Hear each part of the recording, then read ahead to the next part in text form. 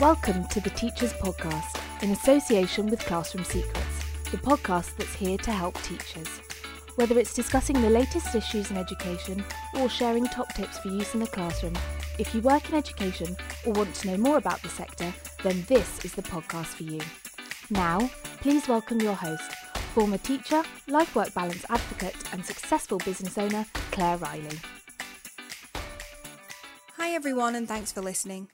In this episode, I interviewed Aaron Stevens, one of the product managers at Classroom Secrets. The role sits in the newly created innovations team, whose job it is to, innovate. Prior to joining us at Classroom Secrets, Aaron joined the Teach First programme as his route into teaching. It's a really intensive programme, and I thought it would be good to look at this from a life-work balance angle, and how new teachers and students cope with the workload. Aaron shared some useful strategies and experiences with us all, so I hope you can take something from it. This is a bonus episode on the Teachers Podcast, and I'm doing these bonus episodes to raise awareness of my Life-Work Balance campaign. So let me tell you a little bit about it. I'm really passionate about a countrywide approach to wellbeing and life-work balance in education, and therefore I'm running a campaign to get 20,000 survey responses from teachers about their life-work balance. Notice which way around we've worded it. Life is more important, you know. At the moment, we've collected 10,600. That's 800 more since the last episode was released. I really need your help. Please fill in the survey at classroomsecrets.co.uk/LWB and get all your colleagues to do the same. So you might be thinking that 20,000 responses is a hell of a lot of responses, and it is. So why do I need so many? Well, I want it to have an impact. When the government does a survey like this, they generally survey about 400 teachers, and miraculously, they get results that the teaching population in general is scratching their heads about and know can't be right. This is about getting a true snapshot that can't be ignored and then taking it to government. We've already met with our local MP about it, and we'll be meeting with another MP in education soon.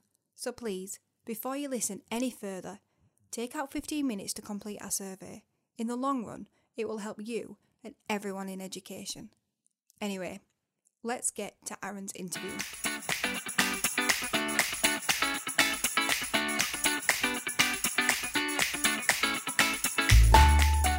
So Aaron, thank you so much for joining me on the Teachers Podcast today. No problem, thank you for having me.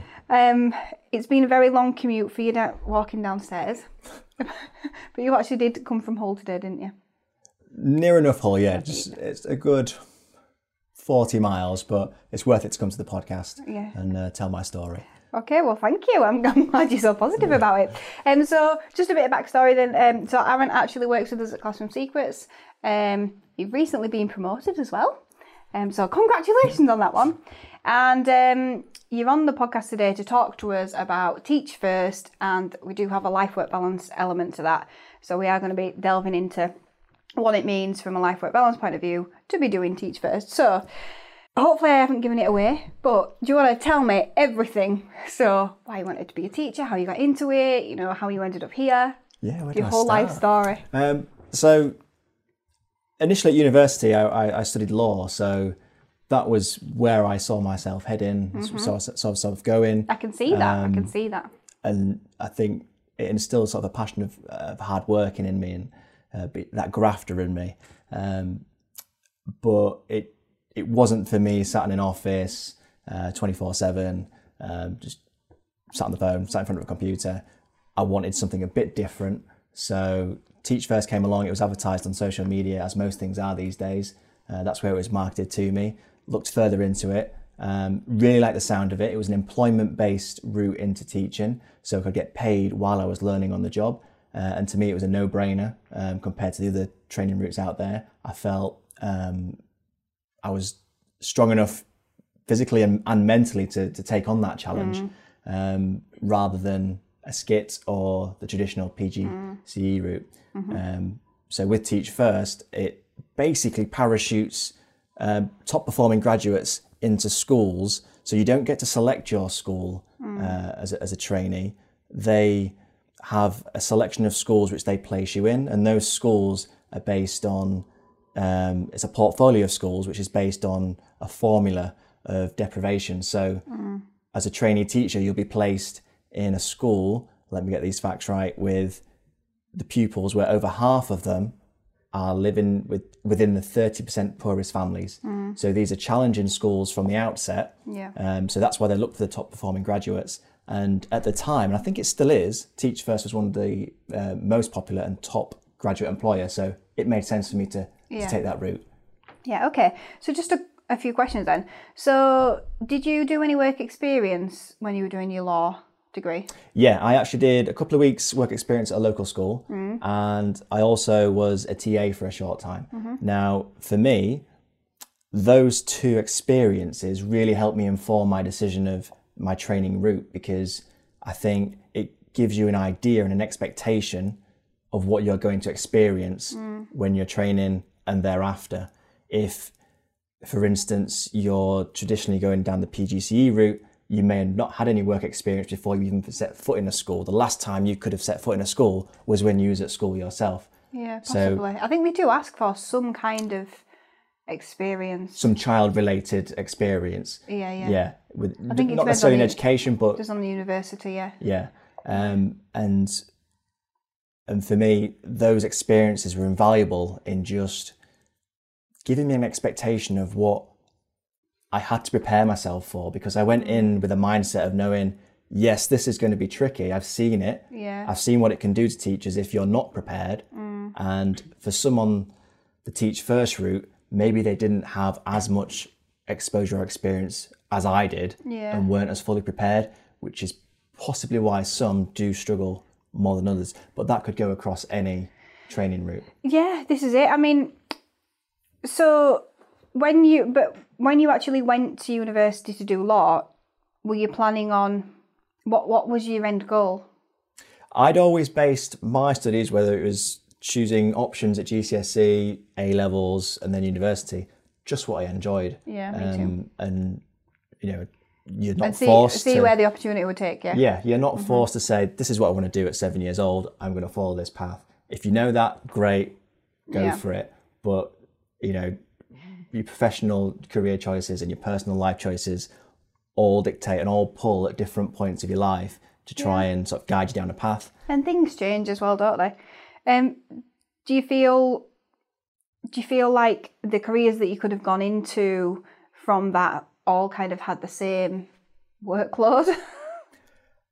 Doesn't everything nowadays? I mean, well, I was listening on the radio the other day. And some are definitely more than others in terms of volume of workload and pressure. But I was listening the other day, and it was quite a poignant insight into technology and what it's done for businesses and just society as a whole, is that it was designed to help us and speed us up.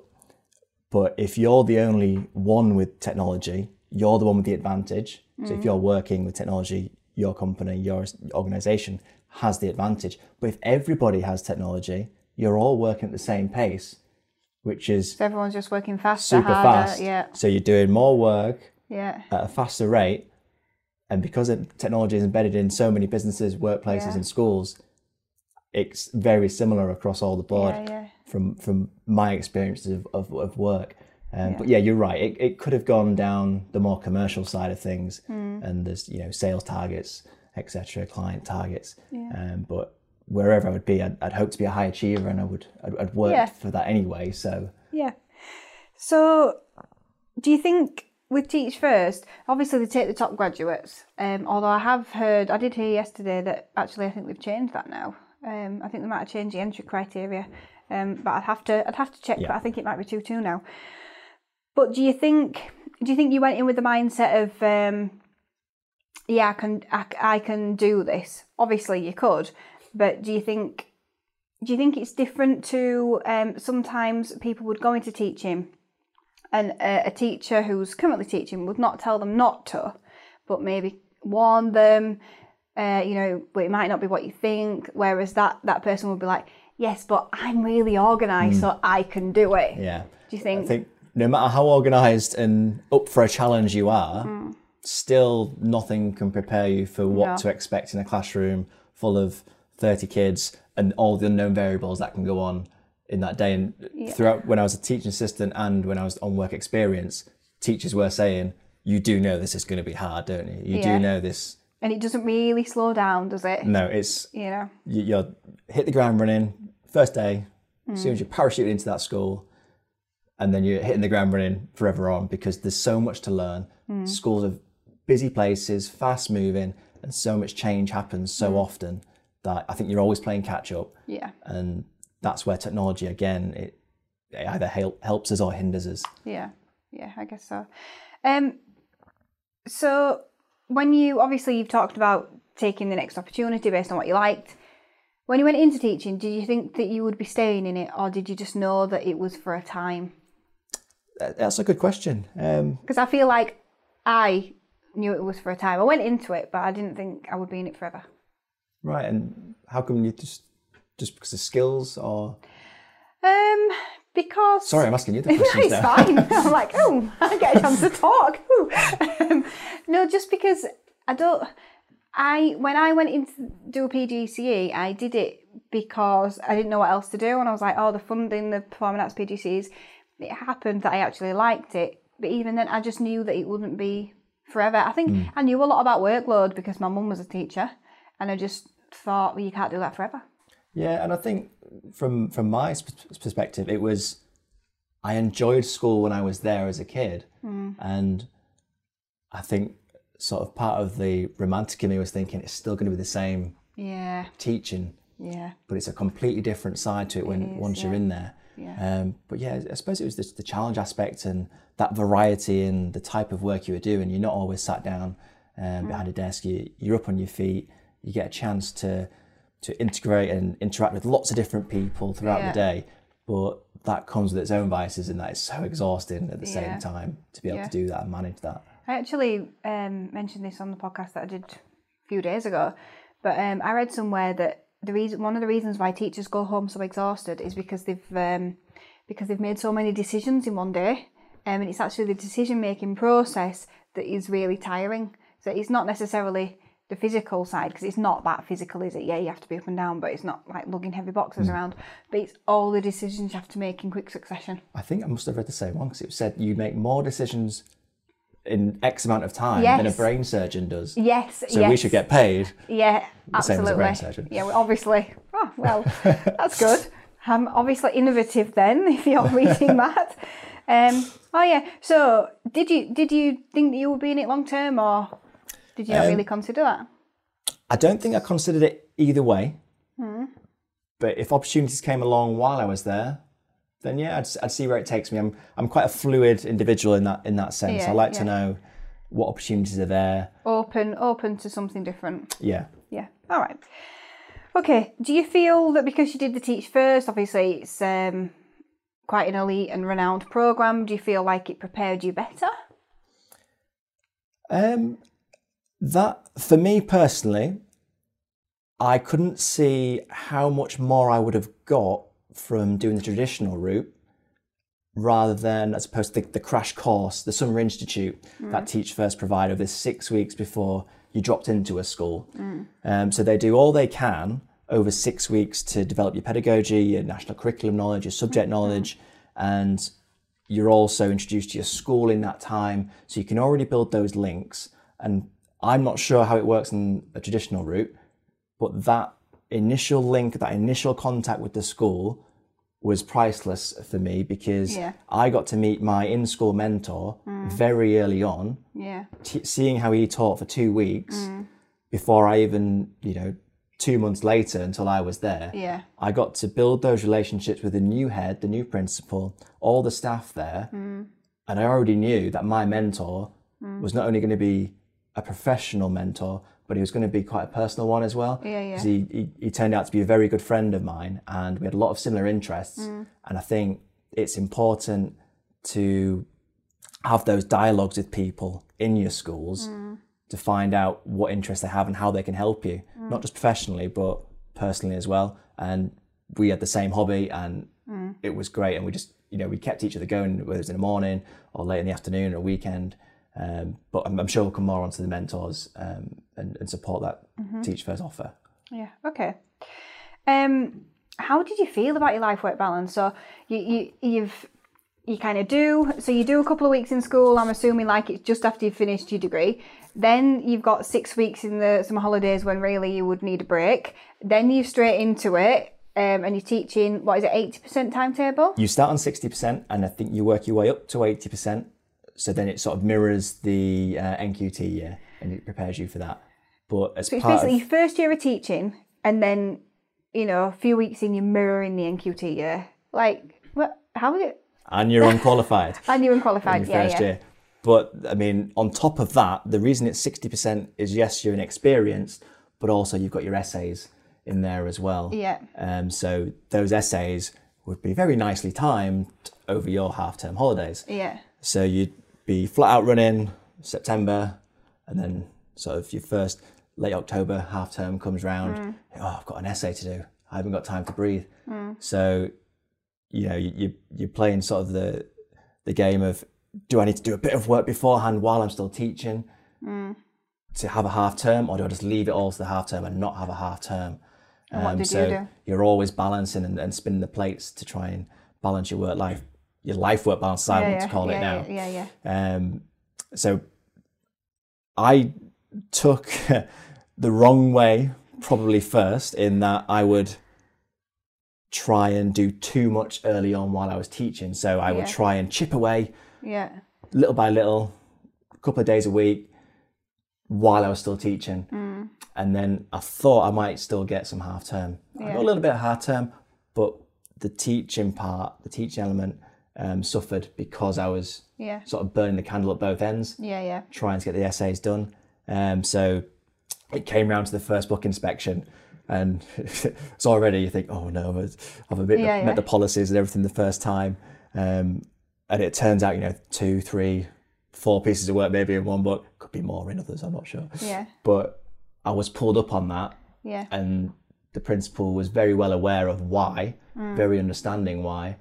And I think it took that process to ultimately come out at the end of it with a plan of how we can best approach you getting through these essays, as well as teaching, which is intense. I mean, it's just, can you imagine like doing that?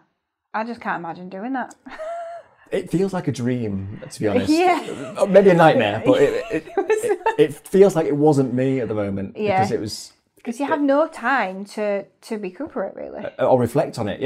You get them done, you send it off, and you don't really, I don't want to say care about it, but you don't want to think about it anymore. You don't have time or the space in your brain to think about, well, I wrote that, this and this, and it's impacted my teaching in this and this way. There's just not the time to reflect.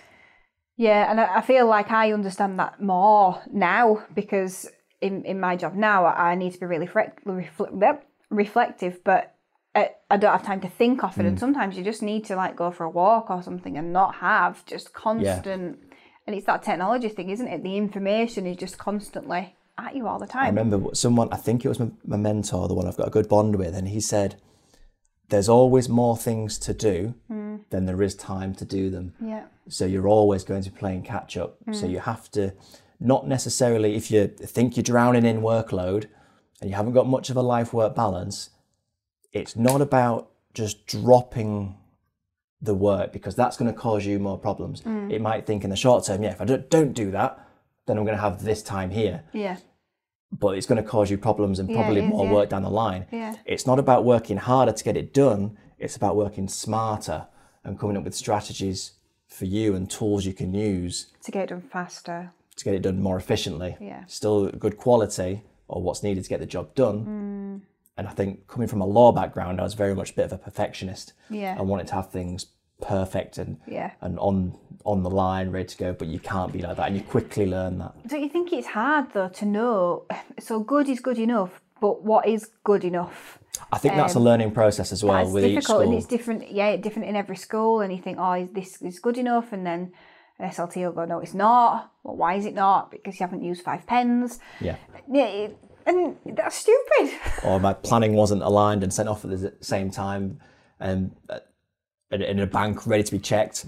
That was one thing that really frustrated me. That I had to have my planning done by a particular time on a Sunday in this folder that could be checked. And I'm sure there'll be a lot of people out there thinking, what on earth is that rule? But it was something But there are that still was schools normal. that It was seen as have natural. that, yeah. And I think because it had to be there on a Sunday, ready to be checked for the following week, I spent Sunday, it was treated as a work from home day. Yeah. You know, you're working 7 days a week pretty much anyway, but Sunday was I'm sorry, I can't go anywhere. Yeah. I'm working from home, I've got to get this done and put in the folder. And I think what is quite alarming about that when you're talking about that now and I think back, I used to dread, like we had family parties often at that time of year, in that time when I was teaching, because the children across the family were young. So you'd have to go to their family parties, and I think, please don't be a family party on a Sunday. When am I going to get my work done? Yeah, and I think as you grow as a person and time moves on, your work and your personal life, they're all going to be pulling at you at different times and in varying strengths. And for the strategies that you have in place, you have to be flexible in terms of your life-work balance, because if you're not, those strings are going to pull you apart. Yeah, you're not going to get anything. Talk me through then what a typical week looked like for you. As in at what stage? So did it improve then? So you were there for your unqualified year, then you did an NQT year, so they're the 2 years you would teach first, and then the third year you were an RQT, so you weren't with Teach First anymore, but you were still teaching. That's right. So did it improve? My life-work balance did improve. Were you in the same year group? I was in mixed year 3-4 to begin with in the first 2 years, and then it was just a solid single form year 3. Right. But I think my issue was, at the schools I worked with, they were all single form entry. So I'd never had anybody to share planning with. Yeah. And I seemed to have joined at the points where there was redeveloping the curriculum. Yes, so did I. So it's a case of... Where they delete everything off the server so you're not allowed to use it. I never and saw have to what was start there from before. scratch. So No, I didn't. But that's what I heard. They were like, oh yeah, they've deleted everything. And it's very much, we want you to go down this route. This is what we want you to plan out. Yeah. And you've got to reteach yourself all these things before you can even plan them and deliver them yourself. So that's another bit of time. So again, there's more things to do than there is time to do it. Yeah. And it's about working smarter. So I'm sure we'll come on to strategies, but you've got to be flexible in your strategies as well. There's no routine, I'm afraid, for me. What strategies did you use? Strategies for me was, the very first thing was when I joined as an unqualified teacher, was having that expectation that this is going to be hard. Going in with the mentality that it's not going to be easy. If I treat it as it's going to be easier, I can just work until 3 o'clock, clock off, and then go wherever. Yeah. That wasn't going to happen. I would be severely disappointed. I expected to work until 5, half 5. Right. Turn up at 8, probably in the morning, to set the books out, because that's what I saw. That's what I knew when I was a teaching assistant and on work experience. But you don't see the bit where they go home at 5, half 5, have tea, 2 hours more work, marking or planning. Yes, you don't see That's not the bit you see. So one of the other main strategies I had was setting myself a cut-off. I know it sounds very simple, but with just setting a cut-off is having self-discipline to say, that's my cut-off. I'm sorry, I've worked till 8. I've done X amount of hours today. I've done X amount of hours this week and last week. Yeah. If it's not going to get done, it's probably not worth doing, because it's not been on top of my priority list. Yeah.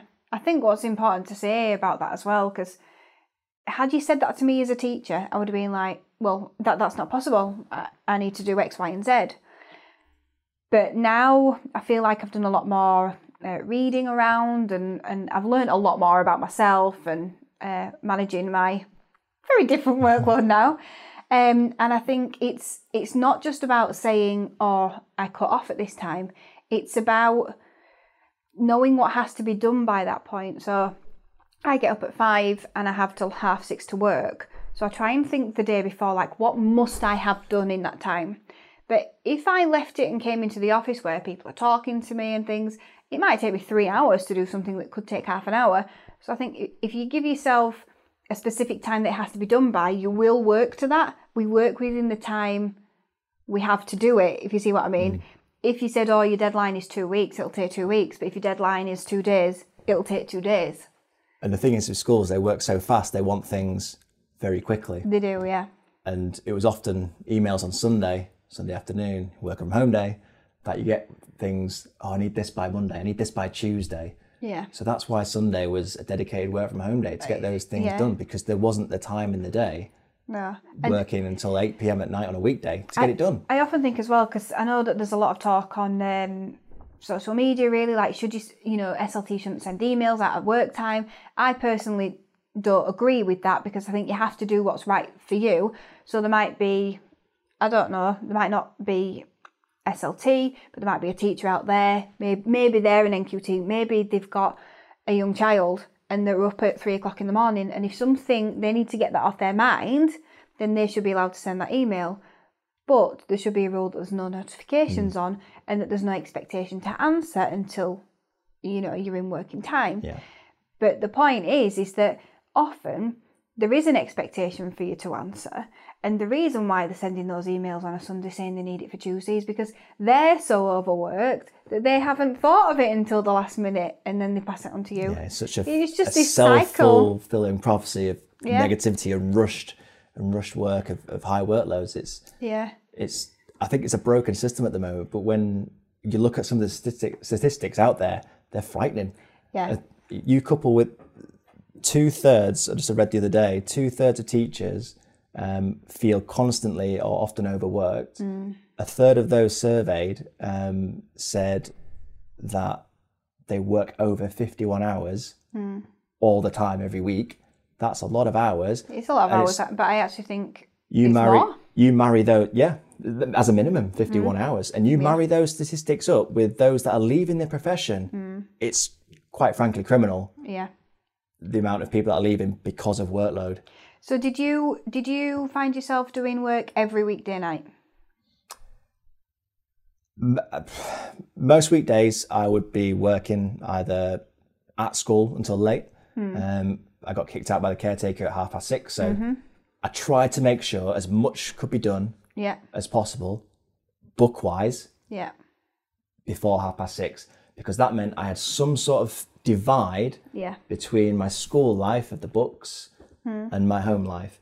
And if I did have to take books home, I'd have a separate place to do my planning, to do my marking, which was away from my private life. So definitely didn't have them in the bedroom, definitely have them in the kitchen or living room. It was a separate place because that was my space. That was where I could relax. And I felt if school life encroached on that, then I'd have nowhere to go. No, I get that.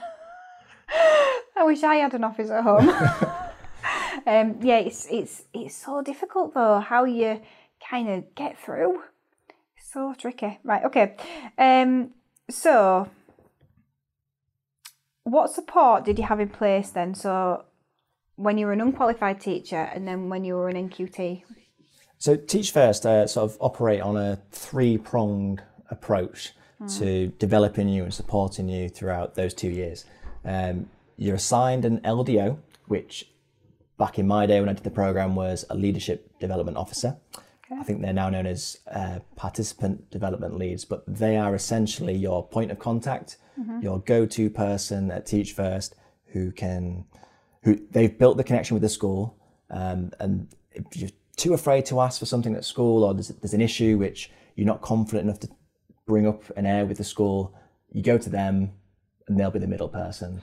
So if they're a leadership development officer, is the idea that when you go in on a Teach First programme that you'll be fast-tracked? Into an LDO? Into a leadership role in school?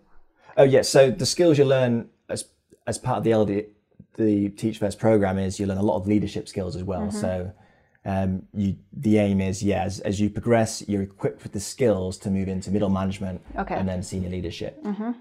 That's the hope anyway. But that LDO initially, when you enter schools, is your safety net, if you like. Right. They're going to catch you if you fall, and they're the bridge between you and the school, especially in your first year. Did you have any support so obviously you've said that you found your own strategies for coping. Did you get taught any strategies for coping? So another way they supported you was they'd have contact days, which were on a weekend, on a Saturday. So that was my day off, which now I was on a contact day, or a conference day, where the whole cohort came together and they would deliver subject knowledge courses or sessions on pedagogy or sessions on life-work balance. Which is really good. So it was either a session which you could participate in as a form of life-work balance to do something different, or to get you interested in the hobby, salsa dancing. I did try it, quite enjoyed it. Good. Or they'd have a session where they would sort of try and teach you a strategy or give you a tool you can use and then make it your own and then apply it to your own life to try and help you develop a life-work balance. So your LDO was your first one. Your second one was your mentor in school. Yeah. So your LDO and your mentor, they would come together termly quite often, discuss your progress, set you smart targets, which I found very effective. And you could, again, that was a meeting between the three of you, and it was a very open dialogue, and you could voice any concerns there, and their experience was invaluable in terms of trying to guide you down the right path and sort issues out for you. And the third one was the tutors at university. So to get your PGCE, you'd also spend time with tutors doing your essays. Right. So there's that experience and that support there as well. But in my experience, most participants would lean on the mentor or the LDO. Okay. I'm pleased to hear that they did consider that life-work balance was important to learn about, because I'm not really sure, as I certainly didn't learn anything like that on my PGCE. I think now they've introduced an online wellbeing course, which wasn't around when I was there. As to its effectiveness, I'm not sure. But anything out there that can help you, guide you to something to gain a bit of life-work balance must be good. But again, you've got to spend time to watch it, to invest in it, and then to get something out of it. So I think the message I would give is, in order to get time back, you've got to invest time. Yes. So that's either spending time writing down a plan of when you're going to mark books and when you're going to have time off, or is it a time of, this is my hobby, this is when I'm going to do it, this is when I'm going to stop working, and I will be there at that hobby. You do have to plan, and you have to give over that time. Definitely you do. Okay. Do you feel that the support ran through into your RQT, or were you kind of dropped then? So sort of on the unqualified year, you had those three faces helping you all the way. And your second year, as I say, I didn't really lean too much on my university lecturer or my LDO at that point, because my mentor was so good and effective, I thought anyway, in helping me. It might not have been the same for somebody else, but for someone in my shoes, with helping me come up with strategies in the way I worked, they helped me. Yeah. So they were there as options, but I didn't really use them. And then they almost, I'd like to say disappear, but that's not true in your RQT year, because you're then known as an ambassador of Teach First after the 2 years.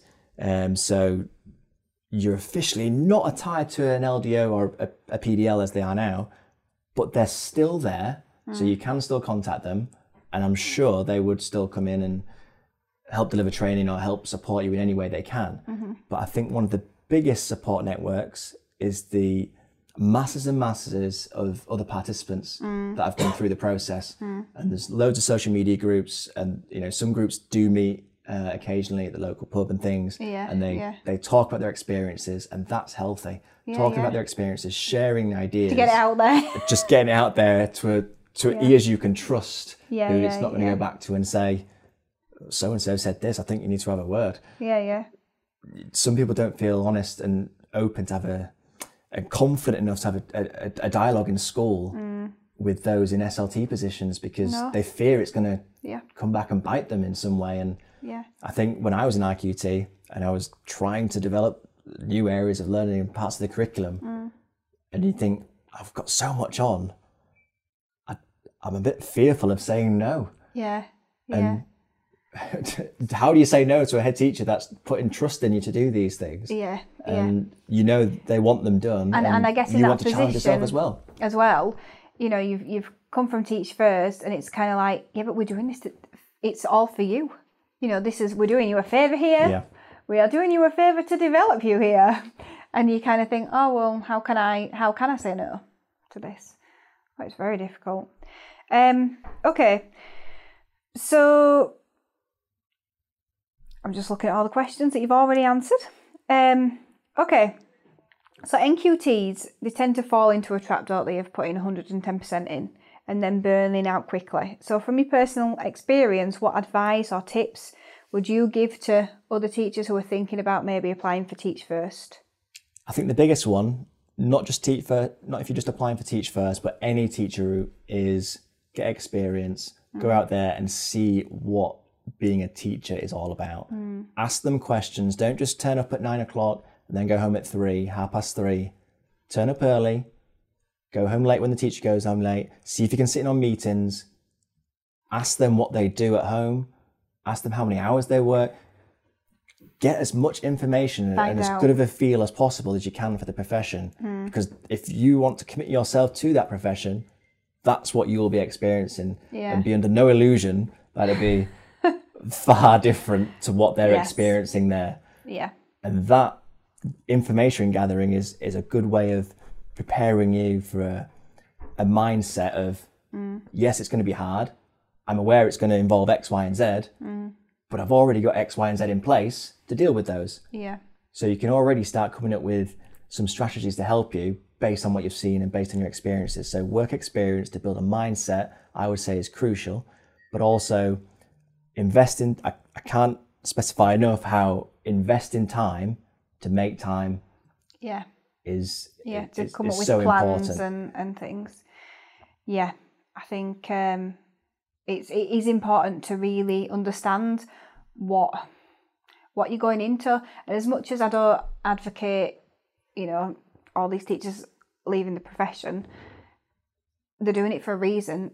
And I also think it's okay to say, I've had people ask me before if they should go into teaching, and I never tell them no, but I do tell them my experience, and I say to them, if you want to do it, try it. But don't beat yourself up if it's not your long-term thing. It's okay if you only do it for 5 years and then that moves you on to something else, that's okay. And obviously we do want teachers to stay in the profession, but also the job that is now can't really be done by many people long term.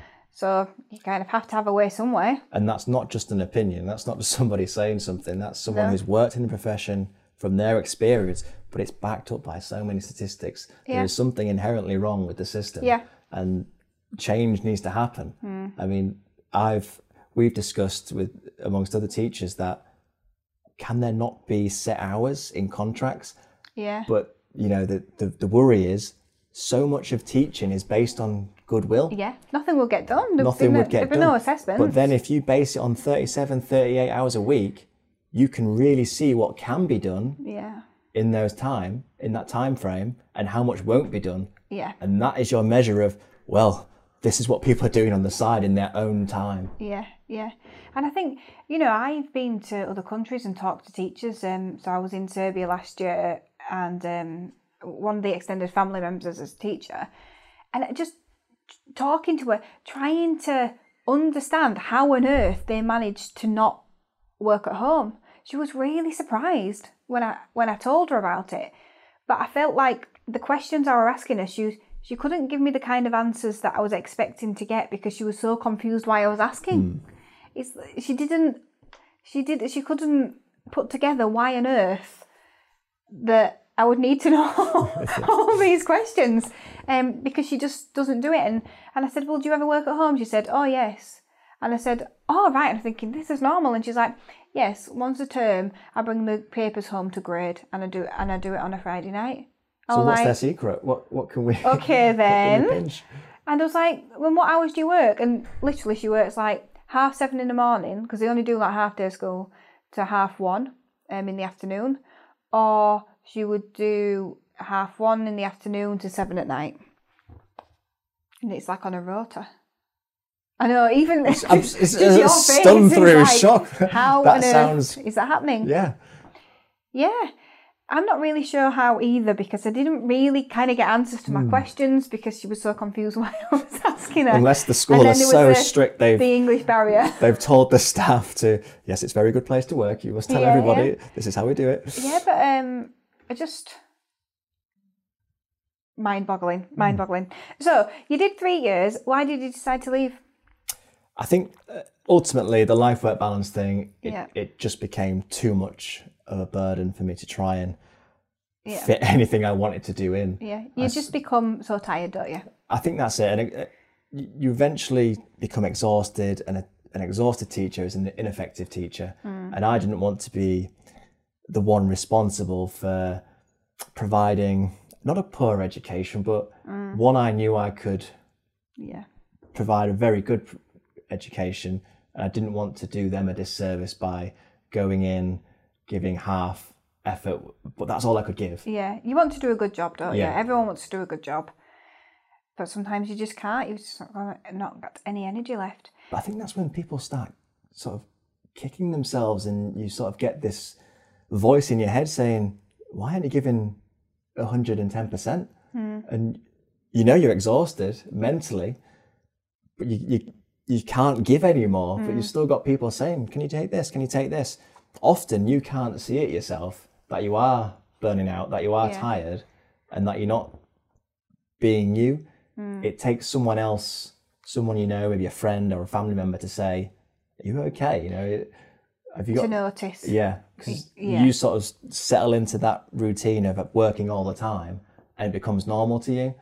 Whereas someone else, they're thinking, well, that's a bit odd. He's not turned up to this for work. He's not done this because of work. Yeah, it's kind of like, well, why are you working again? Like you should have done something to make that not happen. Like that was possible. And you almost feel like, because I haven't managed to do anything to do for my own benefit of work-life balance, and I haven't come up with a strategy to find that time, you feel like, well, I'm a bit of a failure for not being able to do that. Yeah, and I think you look at yourself as well and you think, well, other people are doing it.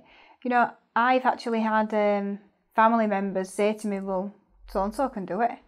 And different setting, different year groups, different, whole different, I don't know the word, secondary, not primary, that kind of thing. There's so many variables that can determine your work-life balance, and it's not just being a teacher or in this school and that school. It's your or personal how good life, you are, or your knowledge of the subject.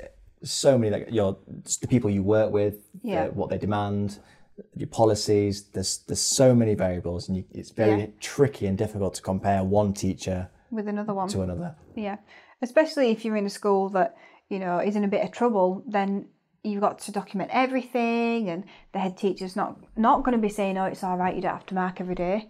They're not going to be saying that kind of thing, are they? So out of other teachers in your cohort, is there anyone who's still in teaching? How are they getting on? The ones I'm still in touch with, they are still teaching, but they're not teaching at their original school they trained at. So because you get picked up and placed in a school away from home, they've probably moved back to a school closer to their familial and friends. Right, so you have to live away from home as well. Yeah, so that's another thing I probably haven't mentioned, is that I actually did my training out in Skegness.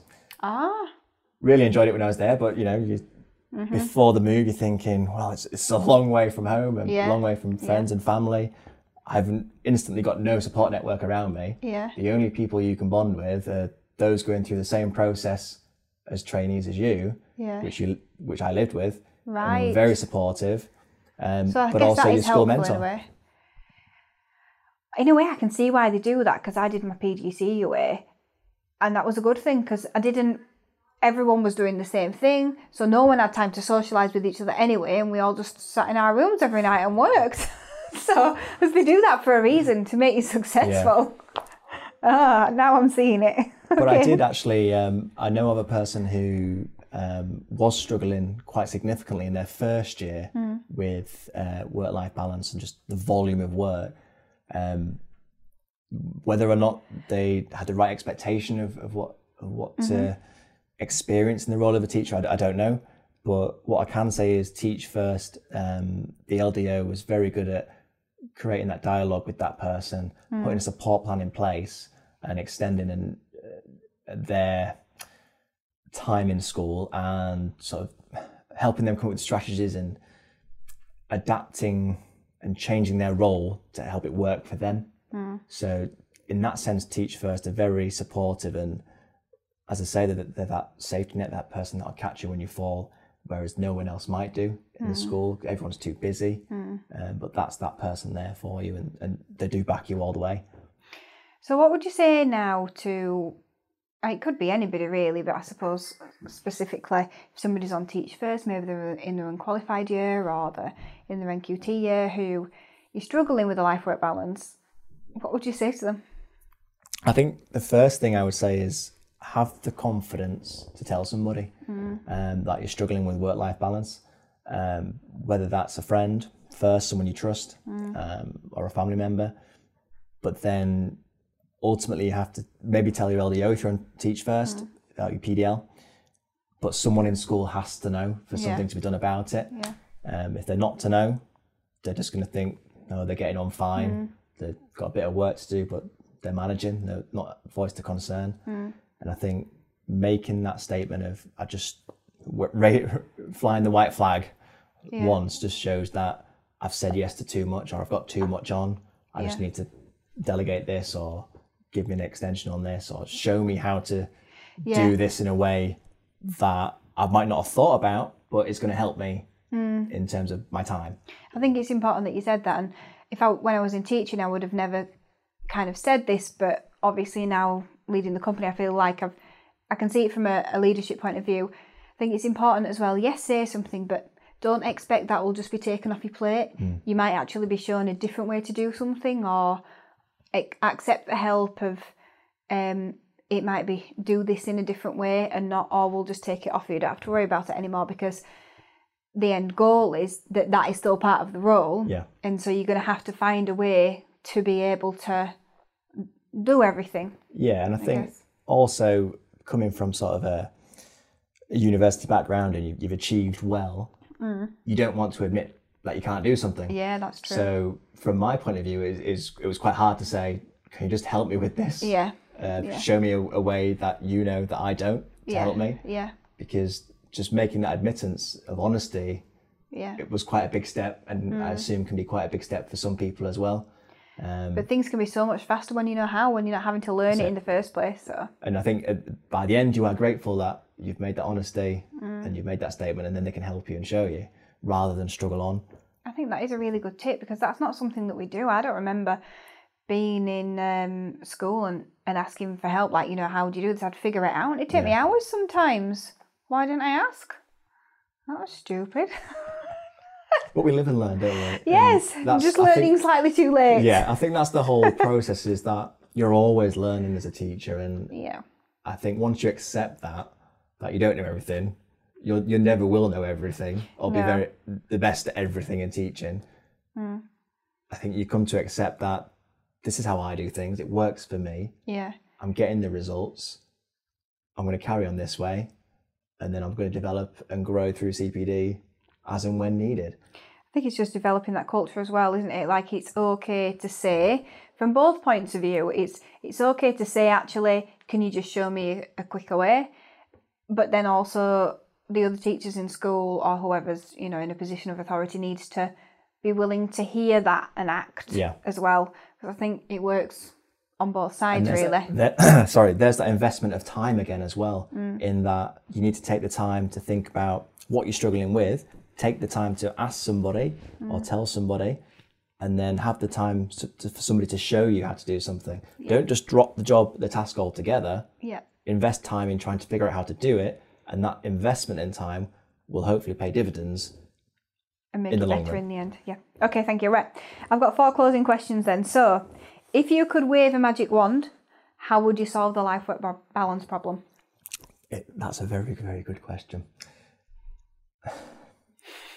Could I wave my magic wand and give every teacher a magic wand to say, now we've all got wands, and I don't know where I'm going with this. I knew you'd have a creative idea. Now we've all got wands, and we can just educate children with our wands and through magic. Because I think that is, at the moment, our only solution is through magic. That's true. It would be really good, actually, if you could have a magic wand to mark the books. We didn't even have to think about what it was. The magic wand would read all the work, would know all the areas for development, know what was good, and just wrote a paragraph for you. That would be amazing. Especially if you could read it out to the child as they open the book, and only they could hear it inside their head. And then the teacher can just sit there on the desk drinking a coffee for the first time in months. Oh my word! I feel like we could go on, but we best not. Yeah, I think that's I know probably... it's not strictly an answer probably he was looking for, but I think it's one of the best there's so answers much I've had. change that's needed, and that's the only way I can conceptualise the amount of change that's needed is through a magic wand. Yeah. No, that's good. I think that was probably the best answer ever. Oh, but the one before that was the time turner, Harry Potter's time turner. Oh, right, yeah. It's Hermione's actually, isn't it? But anyway. Rather than the cloak of invisibility to just hide in a cupboard. Yeah, that is a good idea. Well, if you're listening and you're going to be a guest, there's your answer. Okay, right. Next question. Where do you think education is going in the next 10 years? Another good question. You saved the hard ones until the end. I have. I think technology is just a huge area at the moment, and whether it's AR, VR, whichever way you want to call it or look at it, technology is playing a big role at the moment in educating kids and sort of educating in the way that's not been thought about before. So I think a lot of businesses are now investing and schools are investing in technology packages to try and get the best out of the curriculum they have, the best out of the work schemes they have, to try and make learning and education not just about the data, but also about engagement, especially with Ofsted's new deep dive procedure, in that there's going to be such a bigger focus on all the other subjects apart from your core, maths, English and reading. All those other subjects have to be the same or better standard than those. And I think enriching the whole curriculum through technology is one way of doing it. And it's finding the right provider, the right method of technology to do that. Whether it's out there now, 5 years, 10 years, I don't know. But I think that's the way it's going, and whether or not kids will then be taught through technology less dependent on a teacher, I don't know. But I also think it'll be a range of providers, and to get a balance, perhaps. Maybe there's a way of getting the child into the prehistoric era, and they can walk around. I mean, we're looking at. You just love that for yourself, though. I would love just that. To transport myself away from the classroom. Yes. But that would be amazing, though. Yeah, really amazing. One thing it's making it cost effective so schools can buy in. But Google already do something where they come in for free, don't they? And they take you to the Colosseum or something. Oh, I'm not sure. Yeah, I'm sure they do some kind of thing like that, and you get them into your school, and they do it for the day or something. But I think that'll become more commonplace, yeah, and a more staple part of every curriculum and every work scheme, because schools will have their own access to technology of that standard. Yeah, it does make a difference if you feel like you've been there. I remember when I was a child, my mum and dad, when we went on holiday, we always went to a castle or something, and you don't really think that means anything to you, but as a teacher, when I'd look back, I had something to write about. I had experiences to write about, and especially when you're doing it from a historical point of view, you might not realise the details that you're putting in because of what you experienced, but you are. And so I think that'll be really beneficial, especially for children who don't go on trips with the parents and things, because they will have that experience in a way. Yeah. And especially for those schools that teach first, who over half their kids in the poorest 30% of families, they're not going to get those opportunities with those families, or they're going to be few and far between. Yeah, and it's more difficult for them, isn't it? It certainly opens up the opportunity for them, and it broadens their horizons in so many different areas to enhance their learning. Okay, so who was your favourite teacher and why? I really enjoyed not necessarily being taught by... Am I allowed to say names? Yeah. Because these people are still out there and may watch. And they will be really happy, because I haven't said who's your worst teacher.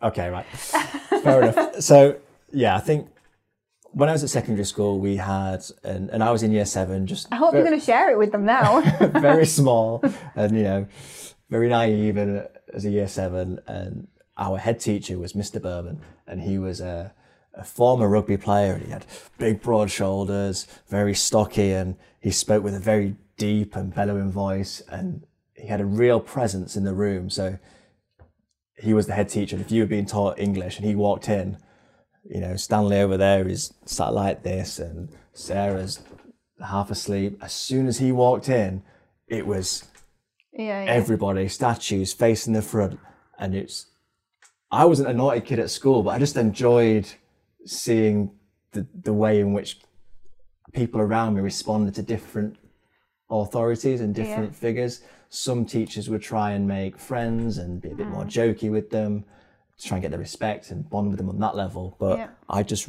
really, really liked seeing when Mr. Berman walked into a room and everybody commanded his attention. It's really funny you should say that, because I would say, I don't know if I'd say he was my favourite teacher, but one of the most memorable teachers was the science teacher for me.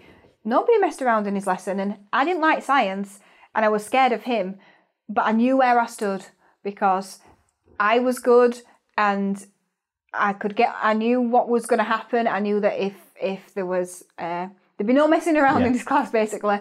And so, I'm kind of the same. I liked the fact that he could command the room, and it just felt right. I knew the boundaries, and I knew what the consequences were going to be. Whether or not I'd learned anything is up in the air. I'm not going to say whether I did or I didn't. But as far as the most memorable teacher, it'd have to be him. Yes, okay. And what did you want to be when you grew up? A footballer. What do most of the young men want to be? What does every young boy want to be? They aspire to be David Beckham, don't they? I even had the haircuts. I had the Mohican. I had the curtains going on. I had the bowl haircut, and my hair used to be so bright blonde. I know we're going off tangent now. Go on. It used to be so bright blonde. It was very much like David Beckham's at the time. But I went to a petting zoo with my family, and I was just stood next to a fence, and the goat started gnawing on my hair. I've had that because it thought it was straw, so it could eat it. But I emulated David Beckham, and I wanted to be a footballer. So, at what point did you realise that wasn't going to happen? The first time I kicked a football. Okay. Well, thank you so much. It's been a lot more amusing than I thought it would be. So thank you. No, thanks for having me on. It's been very useful and insightful. Thank you. Good, thank you.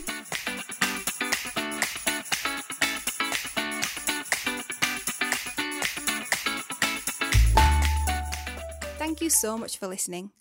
I felt like I got an education, did you? I'm also pleased that I went down the PGCE route, but then again, I guess with the Teach First route you were forced to develop time-saving strategies and fast.